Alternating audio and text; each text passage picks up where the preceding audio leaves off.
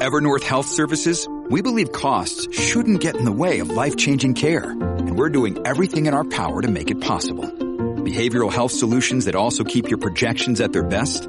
It's possible. Pharmacy benefits that benefit your bottom line? It's possible. Complex specialty care that cares about your ROI? It's possible. Because we're already doing it. All while saving businesses billions. That's Wonder made possible. Learn more at evernorth.com/wonder.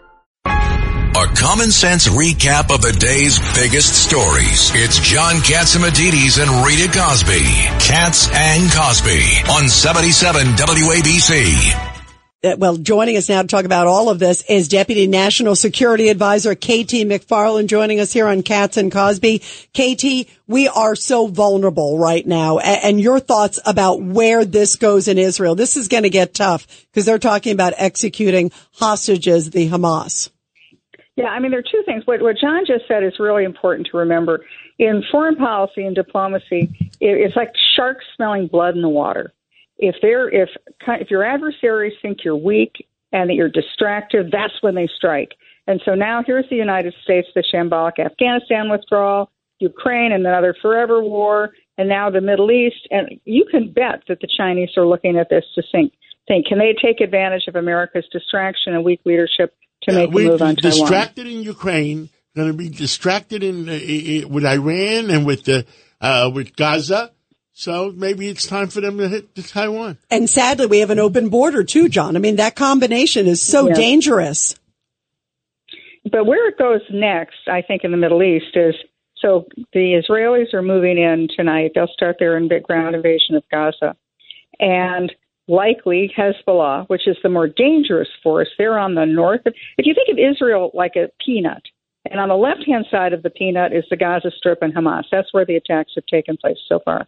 On the northern part of the peanut is where Lebanon and Hezbollah, militant group as well, supported by Iran, they're far more sophisticated. Their missiles, their weapons are far more sophisticated. They're likely to move in from the north in the next couple of days.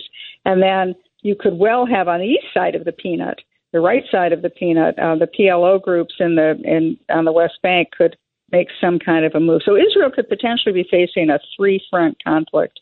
The problem with all this, and the reason Hamas went in, and they didn't go after military officers, they didn't go after military barracks or anything related to government or infrastructure. They went after women and children and grandmothers.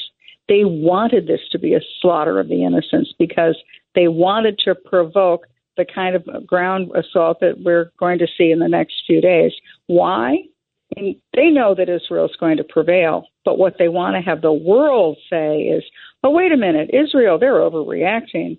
They need to pull back, and they want the world to isolate Israel, and that will be the press you're going to see coming from Europe and in probably very, very many parts of the Democrat Party in about a week's time. KT, this is Pete King, and how you doing, KT? I've been away from this for a while, but I also recall that of all of the terror groups in the world, Hezbollah was the strongest, and it also has a significant influence here in the United States. How do you see that being used by Iran if it does come, if things really do go down? Well, I think Hezbollah joins the fight. I mean, Wall Street Journal reported. No, I mean the impact here in the U.S. even and other countries. Well, I think you're going to see. So you'll see it in a number of ways. There'll be the squad. The far left Democrats in Congress will demand a cutoff to aid to Israel. They'll demand that the United States no longer supply Israel with military equipment or intelligence. You could well see, because of the porous southern border and all the young males who have come across the gotaways, they're 1.5 million. We have no idea who these people are, but they're no longer just from Central America. We do know that there's some on the terror watch list that have gotten through. So I wouldn't be at all surprised if we start seeing attacks on temples and Jewish houses of worship, Jewish schools, anything that looks like it's connected. New York has always been a target. Of course it's a target. And that's, again, I think that this comes to America in a very real way.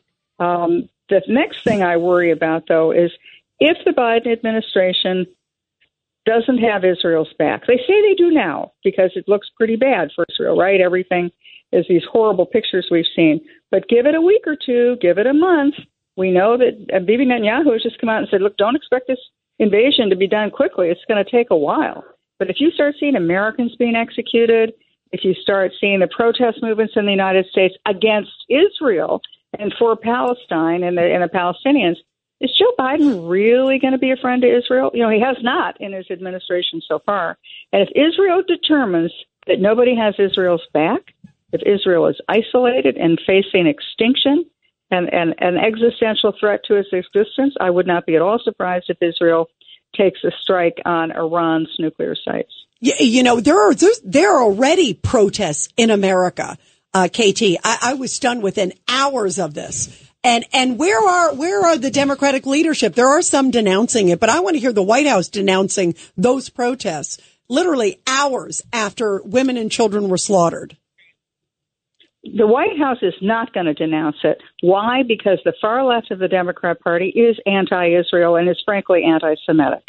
And Biden doesn't want to anger any of those people by taking a brave and courageous stand as he should. That's my worry, is that this tail is going to wag the dog, and the Biden administration is going to slowly but surely distance itself from Israel. Israel needs two things from the United States: intelligence sharing. We have the ability to use our satellites and direct our satellites to show where there are movements of potentially of troops or weapon systems, but they're also going to need our military equipment. You know, Israel's going to draw down its weapon systems very quickly. Is the United States going to backfill? Any rumors from your people, your old intelligence people, what happened? Why did they fail? Why did they not see the intelligence? So there are two failures, one on the part of the Israeli intelligence and then the Israeli military that didn't respond to this quickly enough. And then what happened to the American intelligence? We're supposed to really know this stuff.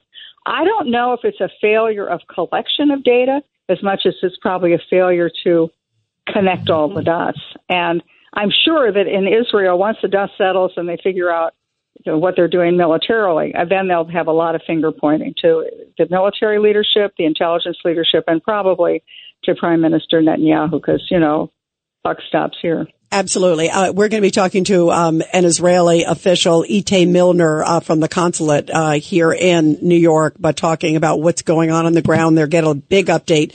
That's coming up after the break. KT, we love you. We appreciate you so much. Thank you. Thank you.